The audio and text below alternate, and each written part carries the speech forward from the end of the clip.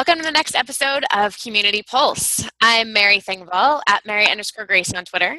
And I am PJ at Splenic on Twitter. And today we have two guests. We're going to talk about kind of the public versus private life of people working in the community. And our two guests are Coraline Ada Ehmke and Mr. Funkatron himself, Ed Finkler. Introduce yourselves. I'm Coraline Ada Ehmke. I work at GitHub on the community and safety team, building community management and anti-harassment tools into the GitHub platform. Probably best known for creating the Contributor Covenant, which is the most popular open source project code of conduct in the world with over 14,000 adoptions, including Rails, JRuby, F#, and Swift. Oh, hi. My name is Ed Finkler. I am the CTO at a company called GraphStory, and I've been a web developer for about 20 years. And I also started a nonprofit called Open Sourcing Mental Illness, and I've been talking a lot about mental health issues for the past 3 to 4 years at tech conferences and things like that. All right. So I kind of want to open the floor pretty early. You both obviously have private lives, but you are also both very public people. And I guess the first question, how do you, where do you draw the line? I mean, obviously when you're working in the community, you're meeting a lot of people. There's a lot of people to talk to. There's a lot of people to see. You're going to conferences, you're going to meetups, what have you. Where do you draw the line between what you're going to, reveal publicly versus what you just want to keep to yourself on kind of more or less a permanent basis? Who goes first? Do I go first because I said something? Oh, crap. I go for it. Coraline introduced yourself first, so now you got to go first. I think. Yeah, right.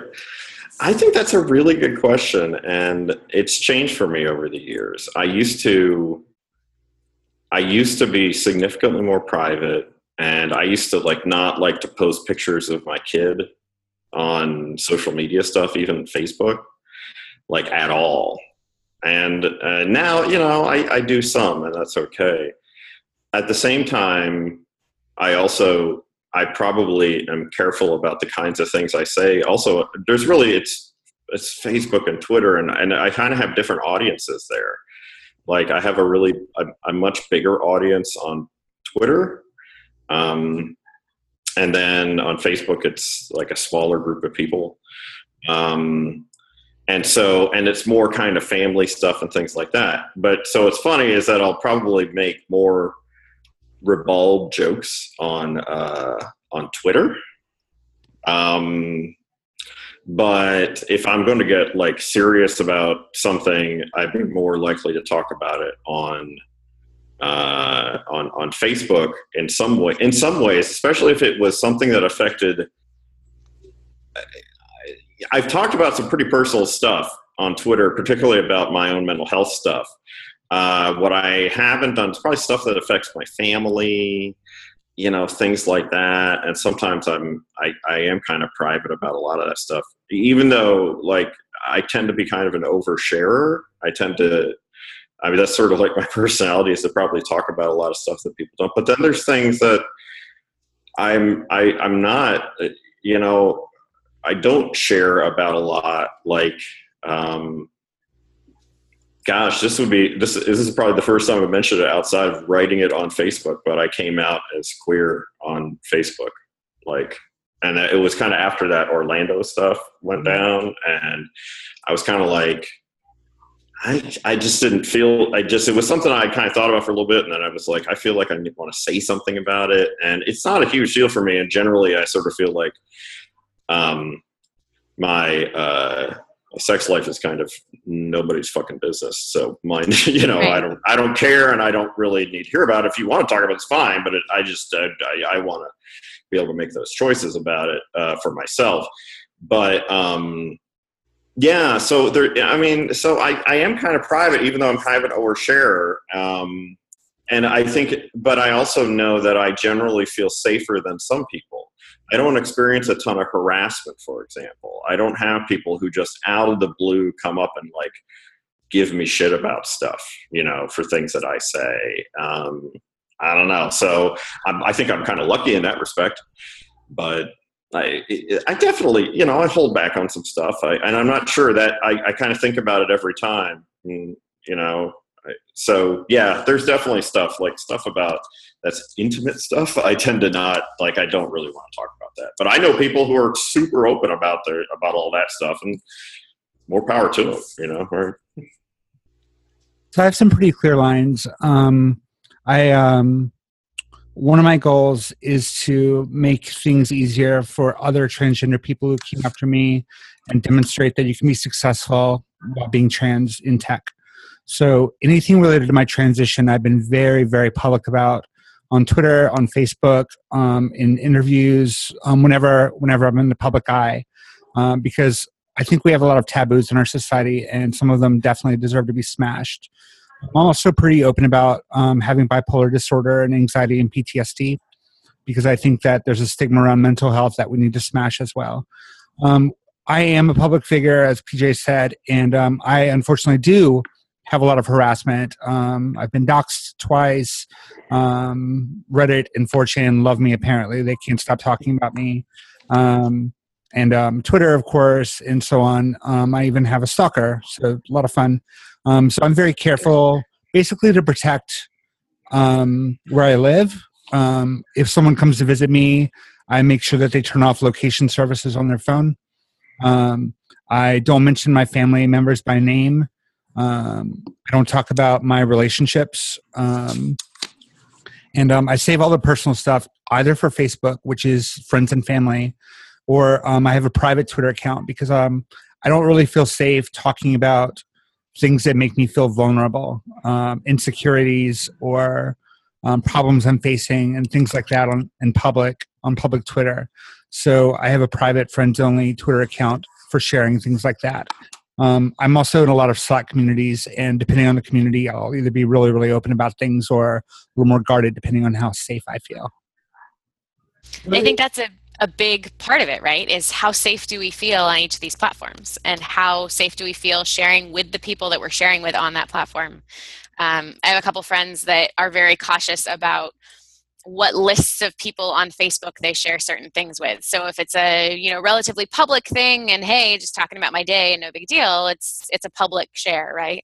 And for other things, it's it's only this specific list of these specific people kind of a deal.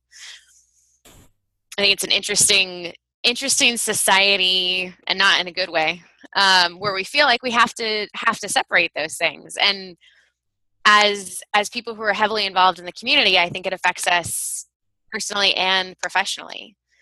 Well, I think the thing is too that we have to dance on this kind of edge in a way where you have to make people feel that they know something about you in order to kind of gain that community credibility. Like they have to know you're a developer, they have to know you're an authority on this subject matter. They have to know that you have this history that could be true or false. I've mentioned this before in a couple of blog posts. Like I know that there's some people out there that do what I do as a technical advocate, and they're completely full of shit, but they can talk the talk. And they'll admit that they're full of shit, and that's fine. But they're doing the job that they need to be doing. So, I mean, I think the division between private and public is one thing, but how do you make people comfortable and make them feel like they know you without giving away, letting the cat out of the bag, so to speak? I think I do a lot of that one-on-one. If someone meets me at a conference, I'm able to judge how much I trust people, and I really trust my instincts about people.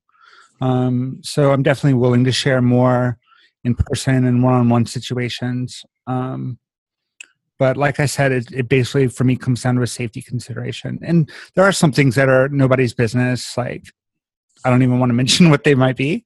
But, and those I don't talk about publicly, and I would be very selective about who I talk to privately about some things too. But hopefully through by communicating some personal things as well as like things I'm passionate about and sort of my mission in open source, hopefully I have a good mix of personal and professional and passion. Although I've been told a few times by people who know me online and then meet me in person that they expected me to be a lot more militant And I'm like a really, really easygoing kind of person and really friendly. And I can vouch for I don't bring up politics and things like that in casual conversations. So it's a little weird for me. Interesting. I think part of it for me, as someone who attends a lot of conferences and talks to a lot of people and meets a lot of people, like you said, Coraline, you have to be able to judge people for, okay, is it a safe environment? Is it a place where I can talk through things? Is it a place where I can bring up stuff that I might not tell everybody, or that I have to gauge what someone's reaction is going to be first? I know I went through a period last year of burnout, and really, really hard burnout, and knowing, okay, I can talk about this in these circles, but knowing who I can talk to about it and what level I can talk to things about, because it's a very different thing to say, oh, I'm feeling burned out, and to say, no, like I can't function when I look at my email inbox, or I can't function when I'm trying to keep up with Twitter and Slack and everything else, right? Like those are two very different ways of presenting that problem. I know another aspect of it for me is being concerned about how things will come across on Twitter as a public face of a company, and making sure that what I'm saying on Twitter and what I'm saying in public comes across in a quote unquote proper way, to be accurately reflecting the goals and the mission of the company. And that's something that's hard for me to balance, because I want to be myself. I want to be able to have my own personality and have my own things that I think are funny and everything else, but making sure that none of that is going to reflect poorly on the company is a real concern. How do you manage those expectations? I think that's a really good question. And I think I would count myself pretty lucky in this respect, that I've generally been able to be in positions where I can express myself as I want to and not have too much concern from the organization that I'm with, that they would be concerned about that I would cause problems or things like that. A lot of that usually leads to my sense of humor, which can sometimes be a bit dark. And I think that has a ton, I could see in some organizations that could be a problem. In the one that I'm in, or the ones that I've been in, I think I've been probably kind of lucky in the sense that they're not all that concerned about that.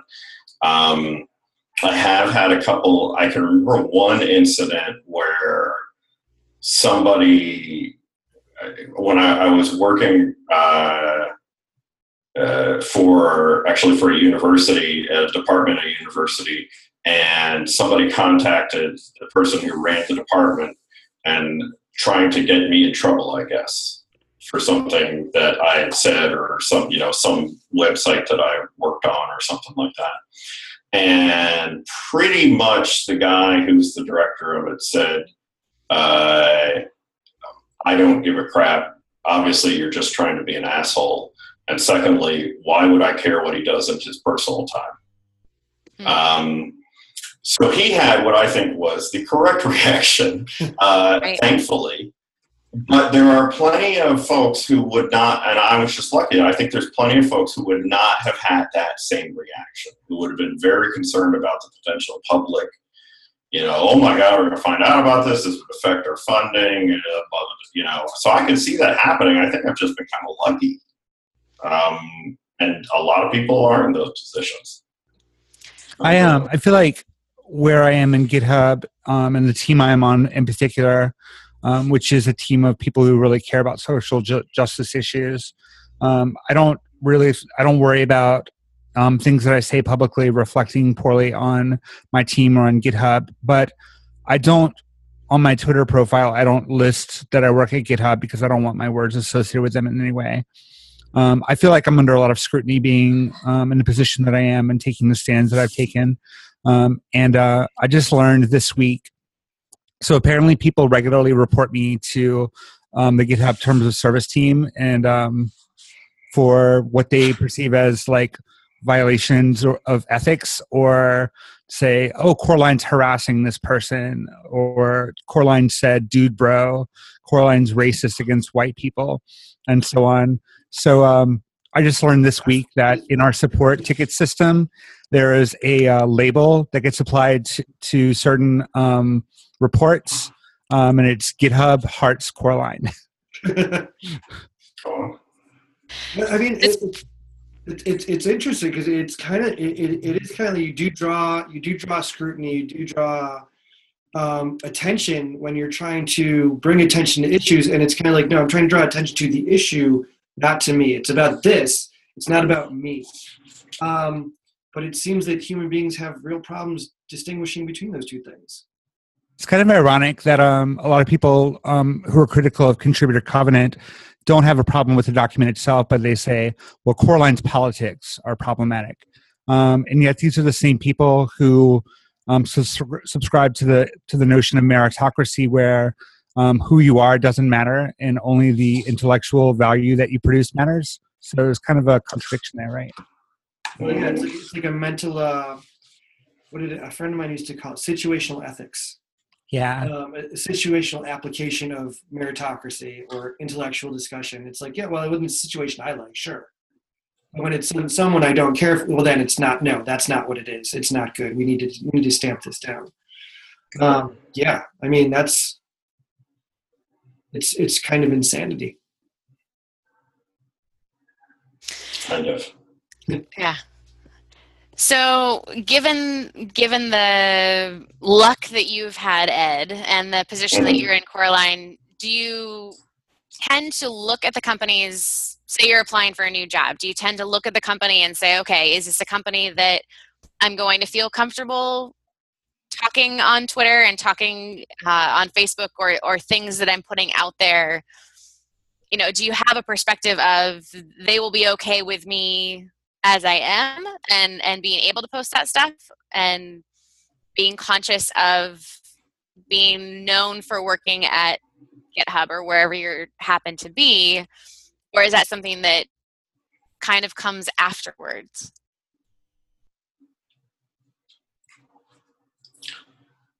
I can, of course, only speak for myself. I think that it is probably the case that I do think about it some, but I kind of view it as, do these seem like folks who are fairly uptight about social media presence kinds of things? Like, and I've known friends or family who worked at things like worked for large corporations, and they did have like social media policies and things like that, right? So it made the people essentially never, list publicly where they worked, because they didn't want to, because they would get in trouble if they did say, hey, I work here, and then it was like, here is a picture of me drinking a beer or something like that, right? Right. And so, I've always wanted to, and tell you, the first thing is that I feel really lucky that I actually get this choice. I think there's lots of people who don't. Being able to work in tech is unlike a lot of career paths in at least in the United States, where a lot of careers don't exactly pay all that great, or it's not the thing where I could be like, oh, I don't like my job, I can go find something else. But I do think about, and I do listen to what people have to say, and do they seem like they're kind of uptight, or are they kind of easygoing? I do tell them in the last rounds that I did in terms of looking for a new gig, I was telling everybody, hey, I talk a lot about mental health stuff, for example, and I talk about that very publicly, and I need to be able to keep doing this kind of work. So that's, I would be shocked if they missed that, if they did any research on me, but that was something that was really important to me. And I kind of figure it's probably the case that people who are interested in me have done a little bit of, they've probably filtered out and self-selected a little bit anyway, because I'm pretty loud about it. It's really, my Twitter account's been around for a long time. there's plenty of stuff there. So it's not anything that I think anybody's going to be surprised by. I'm pretty much like how those things come off. But yeah, I also feel really privileged that I'm in a position where I can kind of pick and choose where I get to work. And a lot of people don't have those choices. Mm-hmm. That is a privilege. And I think some of it comes from our seniority, probably. We have a little bit more mobility. What I do if I'm talking to a company, a potential employer, I have very clear values as a developer for my professional life. I have them actually spelled out. And during the interview process, I try to suss out what values the company has and see what kind of overlap there is and what kind of alignment there is. Because if my values are not aligned with theirs, probably I'm going to be unhappy with them and they're going to be pretty unhappy with me. Right. And that's huge. Making sure that your values are aligned makes you happier in your day-to-day job. It makes you more comfortable at your workplace. It means you're more likely to get along and have good relationships with your colleagues, right? Like that plays into a lot of different things. Most importantly, I can bring my whole self. Right. Exactly. Have you ever been in a situation to kind of jump off that where it seemed like through the interview process, everything seemed great. Everything was just meshing and their values were your values. Everything is great. And then like 3 weeks, a month and a half in, you're like, wait a minute. What happened to all that shit we talked about, 45 days ago? What was all that about? Because that is not what's happening right now. That happened to me in a pretty big way. Before my transition, when I recognized that I was going to transition, but before I had done anything about it really, I went looking for a company that was safe, a safe place for me to come out and a safe place for me to transition. And I had been in startups for 5 or 6 years before that, and they did not feel like the right environment for me. So I decided to go to a larger company that had an HR department, that had policies in place, that had anti-discrimination policies in place, and transition there, even if that meant the work was a little less exciting. So I went to an apartment finder company that was really large and really well known. And I was very active in terms of like the LGBT group and pushing for comprehensive health care for everyone and those sorts of things. So I think they assumed that I was a gay man. And in January of my last year there, I got promoted to principal developer. In February, I came out as trans, and in March, I was fired. Oh, that's wow. Wild. Huh. I say that's wild, and I've already heard that story, but it's still, every time you tell that story, it's like, holy shit, really? Yeah. It happens. It's hard to... Transgender people are not a protected class in most states. Right. Mm-hmm. So that being said, how do you tend to react when something like that happens, or when someone takes something that you've posted or said out of context, right? Because I think those two things can be related. One is internal to the company, one is could be external or internal to the company, either people inside the company reacting to what you've said or done, or outside of the company. I talk about it without hesitation. Because we have to bring these things to light. They're very personal and private issues. But if we don't talk about it, then other people are going to get hurt by those same companies. Is it kind of like the idea of, if I don't carry my own shield, no one's going to get behind me anyway? Yeah. I like that. I like that a lot. That's interesting. I've been lucky that I keep talking about how lucky I am. Gosh. If nothing comes out of this podcast, it's your appreciation for your own life, Ed. Yeah, no, well, believe me, I think about that a lot. I think that, we see really tough stories that play out in the media one way or another about things where I always feel like, if everybody had if you just were like, hey, that wasn't cool, and then like 2 other people were like, oh yeah, you're right, that wasn't cool, I won't do that again, sorry about that, and then that would sort of be it. But when things play out and suddenly it turns into a giant social tribal mess, gosh, I'm glad that I haven't had to deal with that. I mean, I've occasionally had things, like I said, something about that we had T-shirts that were, and I called them women's cut T-shirts that we were giving those ones away for free. And I was doing that because the sizing was kind of weird on them, and they were basically too small for a lot of people. Like the small was like a toddler. Mm-hmm. And so I was like, I can't, I'd rather see people just have the shirts, and if hopefully it'll fit them. And if not, they can, I don't know, make a pillow out of them, which somebody actually did. And so I did that, and I got nice responses from a number of people. And then there was somebody was like, women's cut, and I think he thought I meant like crop tops, like navel exposing shirts, which, if that's what you want to wear, go to town, that's cool. But that was not what I was giving. Not really my thing, but yeah, I mean, that's cool. I mean, I could do that and look like Johnny Depp in Nightmare on Elm Street, but that was not what, that was not what I meant. It was like, this is why it's terrible for women in tech. And I was like, whoa, hold on there, brother man. Hey, I just wrote, I in fact quoted him, so I made sure people saw what I was saying and said, that was not my intent. This is what I meant. There you go. And thankfully, that it kind of started, a couple of people got real pushy with the guy, and I actually not sure it helped because they kind of really laid into him on it. I'm not really sure that helped. I think it would be better I just explained myself.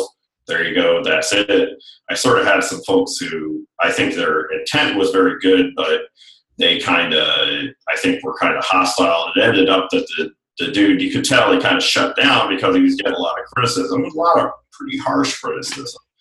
And honestly, I think he was just confused and misunderstood and overreacted.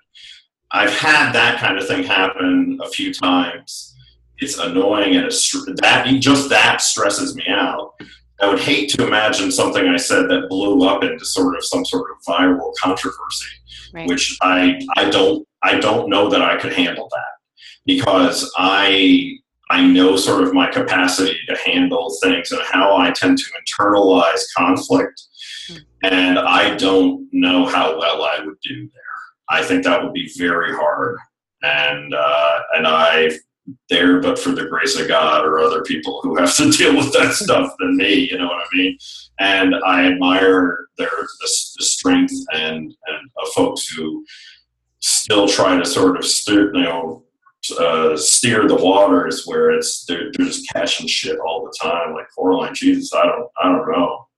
You're a stronger person than I, because I don't think I could do that. I just don't. So yeah, I mean, the stuff I've dealt with is minor. I always wish that people would just be like, everybody just calm down and don't assume the worst about everyone. Right. But that's not people's first reactions. It's not how people work, unfortunately. No, not really. It doesn't seem that way. As much as I keep hoping it can change that, it doesn't really work like that. Definitely. Well, unfortunately, we've got to start wrapping up here. So briefly, are there any tools or projects or events or things that you'd like to share that have to do with community building, or how to be yourself when you live a relatively public life, or even just things that you're using to decompress? Well, that's a good question. I guess I've been sort of focused on some of the negative consequences of being public. So I would like to share a couple of tools that people more in my position might find useful.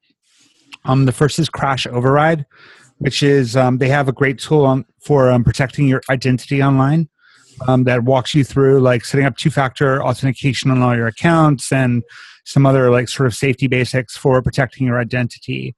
Very handy, and I recommend it for anyone who's like visible and controversial. And the other resource that really came in handy with me during the Ruby Code of Conduct debacle is a site called HeartMob.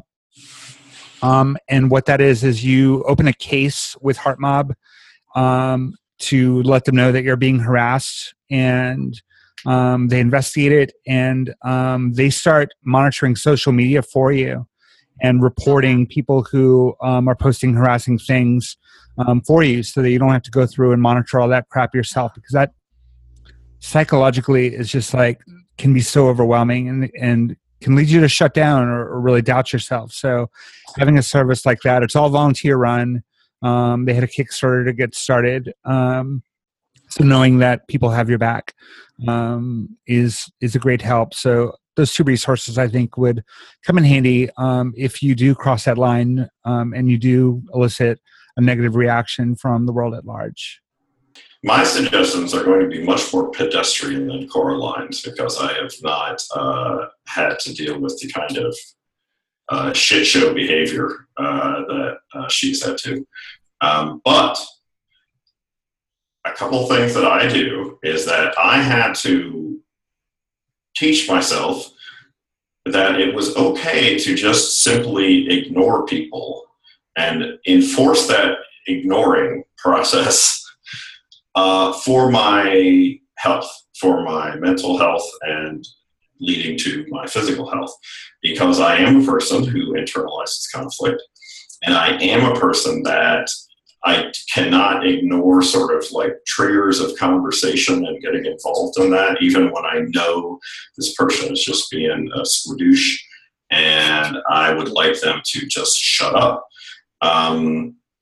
What I have learned was that on Twitter, I use Tweetbot.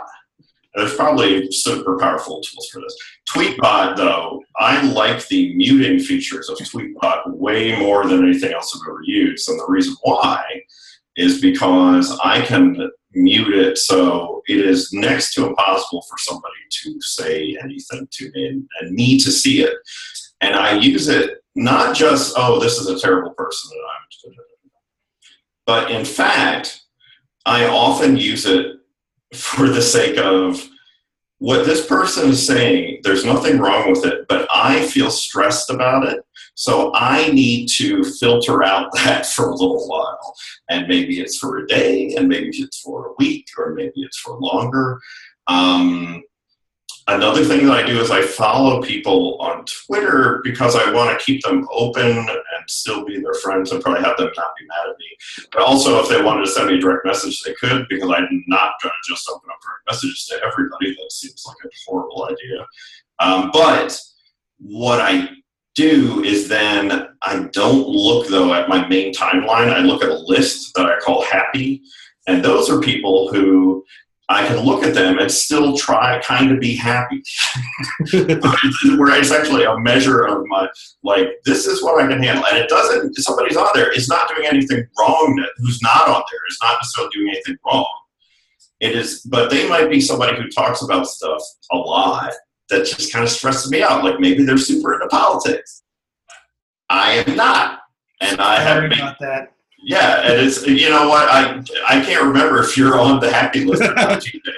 I'm now striving to make the happy list. Yeah, right. Goal. It's a good goal. Right. It's it doesn't have anything to do with the other people. It has to do with me and what I can handle and what I can't handle, and knowing that and filtering the input that I choose to allow in, you know, so that's part of it. And, you know, on Facebook, a lot of times what it is that I'll unfollow people if they stress me out. I might still be friends with them, but I just don't want their stuff to show up in my timeline anymore. And it doesn't, again, maybe it was because they were like, even if it's stuff that's like, I'm like, oh, it's just somebody I wildly disagree with. But even if they're just talking about stuff that tends to, that like, I already know how I feel.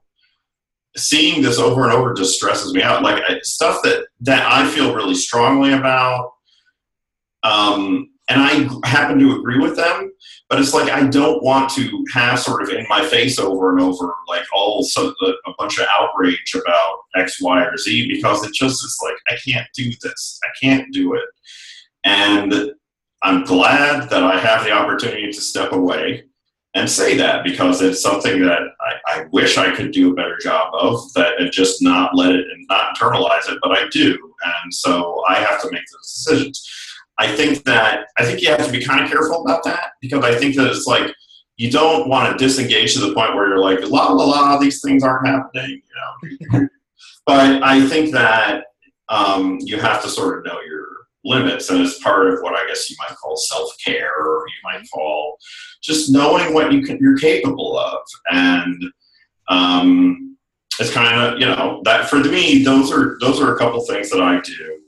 I have at times completely uninstalled social media clients. I have at times edited my Etsy host file so that I blocked it. And not just for work purposes, for like me, I can't engage in this because this is bad for me if I engage. And you do your best, and to try to control that, and you just try to figure out what you're capable of handling. But I think the main thing that was important was being conscious of how these things affect you. And if it's not, like, if you find yourself like getting unhappy, and anger is a sign often of being unhappy, and like detrimentally unhappy about stuff, I think you have to look at, what are the patterns here? And maybe I should choose different patterns. And so sometimes I have to adjust that. I'm lucky in the sense that I get to, I work in I work in a sort of with the mental health stuff, that it's very much like, that's not particularly controversial. I've had very few people ever say to me, like, what you're doing is bullshit. Like, how could you do that?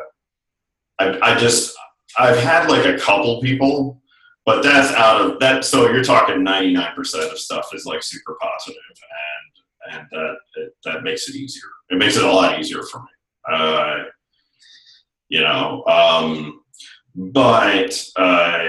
Yeah, so I don't know. That's a thing. It's just trying to figure that out. And I think, boy, the tools you mentioned, Coraline, sound really cool. And I really, really hope I never have to use them. But I have experienced stuff like that a little bit. I've experienced harassment, but like early on, like pre-World Wide Web days, like on email lists and stuff like that. And I would stress so hard about it, and it was like crippling, and it was minor in comparison to what you're talking about, and I just wasn't good at it.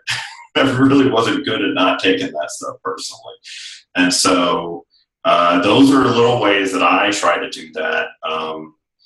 And if I feel like I need to pull back, I do pull back, and I try to surround myself with people who I know are cool. And if I need to shut down and like throw my phone across the room and turn my computer off and lock it down and shut it all down for a while, that's just what I'll do. Right on. So I know we usually end on a slightly off the topic note, if you will. Mm-hmm. We just kind of like to share things you've been enjoying lately. Like, is there anything in particular that's like outside? It doesn't have to be tech related or job related or community related. Like, what's something that you've just been really into in the past few weeks? I use music to control my mood, and I'm really lucky. My girlfriend's from Sweden, and she has a vastly different music library than I do, and she's been sharing. Is it Swedish black metal? No. No. More shoegazer stuff. So she's introduced me to some bands that I really like a lot. Blue Foundation is really amazing music. Radio Department, Mojave 3, Jenny Hval, and Beach House are all like music that I absolutely adore now that I've just found within the last month or so. Awesome.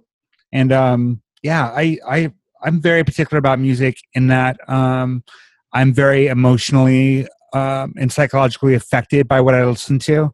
So I curate my music library pretty carefully and select my music during the day pretty carefully to make sure that I'm, as positive as I can be and as feel just as warm as I can feel. I've heard to thank for that, and go music.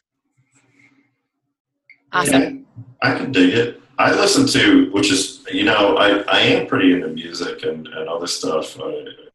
But what I often find that I do to calm my anxiety levels down is I listen to something that, one, has nothing to do with my career.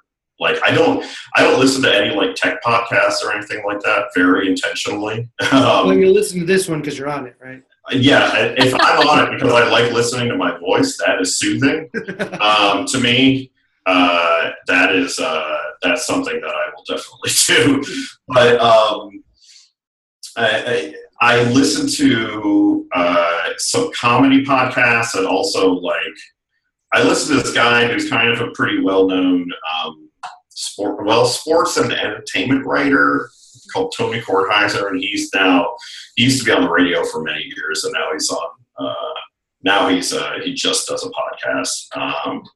And he's just this older guy who's from Long Island but lives in DC now, and I don't know, he's just fun, and he's kind of a loudmouth Jewish guy, but funny, and actually a real sweet guy. But I've been listening to him for like 15 years, and I find it calming in the same way that I find I'm going to watch some, certain comedies or certain, TV shows or something.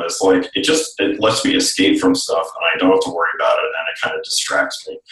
And it's just nice. And a lot of times I listen to stuff like that because I can't, other stuff just agitates me too much. So it's sort of that same being very conscious of what I'm sort of what environment I put myself in, and what do I allow to sort of be, in my environment, and the choices that I make of things that are soothing to me or not. Those are the kinds of things. So yeah, I listen to the Tony Kornheiser podcast, which a lot of people probably will think why are you doing this? You are very old, and I would say kind of, but that's what I do. So yeah, a lot of podcasts because I find those more soothing, where it's just people talking, right? And that is a big thing for me. And it's not I can't, the exact opposite of watching the show Silicon Valley for me. I can't watch that show. Yeah, no. That's so stressful. I understand that sentiment. I not watch that show. No. Can't do it. I can't do it. I'm just oh God, I know exactly what's going to happen. This is going to be a shit show. So yeah, I don't find it enjoyable. There's nothing wrong with it. It's just that I don't enjoy it. It's not for you. Yeah, right. So yeah. It's cool, man. Do your thing. So yeah, that's kind of where I'm at with that stuff. So yeah, Cool. Well, along the music and listening to things theme, PJ, you mentioned this a couple weeks ago, but I've gotten into it lately as well. Spotify has been doing this Discover Weekly playlist, and it's curated for you, I'm assuming, based on the playlist that you have and your history with Spotify. And every once in a while, they're a little bit off, but I've been finding that it's fairly dead on with stuff that I really enjoy and really appreciate. So that's been a fun little surprise every Friday when I'm needing music to get me through the rest of the afternoon. Yeah, I've also noticed that they've actually started, there's a daily digest that they give you of 10 songs. I think it depends. I listen to Spotify a lot. A lot. It's kind of disgusting. So I think they finally decided Discover Weekly just wasn't often enough, so they decided to start sending the curated list of 10, which is a little bit rough. I can't always get to it, but I've also specifically, this is my decompress, my enjoyment thing. I'm now specifically going out to screw up the whole Spotify Discover Weekly thing by listening to things that don't fit in with what they think because I realized that 3 weeks in a row, I'm this is the same, you're literally sending me songs I've been listening to for 20 years. Oh. I know who Sunny Day Real Estate is. I know who Weezer is. I was there in the 90s. I remember the 90s. But it's I know all these songs. So let's go out. Let's start listening to some of the less known stuff. Let's start listening to Sun Ra and jazz greats of the 1950s and see how that's going to affect my Discover Weekly. Let's throw in, for no apparent reason, I'll listen to Pimp a Butterfly by Kendrick Lamar again for 3 hours straight, just to see what's going to happen to Discover Weekly. So maybe the next podcast I'll have an update on that. But it's myself, my son, and my daughter. We're all three doing it. We're listening to things we don't listen to, just to find out what happens to Discover Weekly. have to keep us posted for sure. Absolutely. I'm disrupting Spotify. Awesome. Well, Ed, Coraline, thank you so much for joining us today. I really appreciate it. It's been Thank you. a great really conversation. It has been fantastic, and I can't wait to see everybody soon, and I'm sure we'll all run into each other somewhere along the way. But I hope for now, this has been Community Pulse. I am PJ at Esplenic on Twitter. And I am Mary at Mary_Grace on Twitter. Thanks, everybody.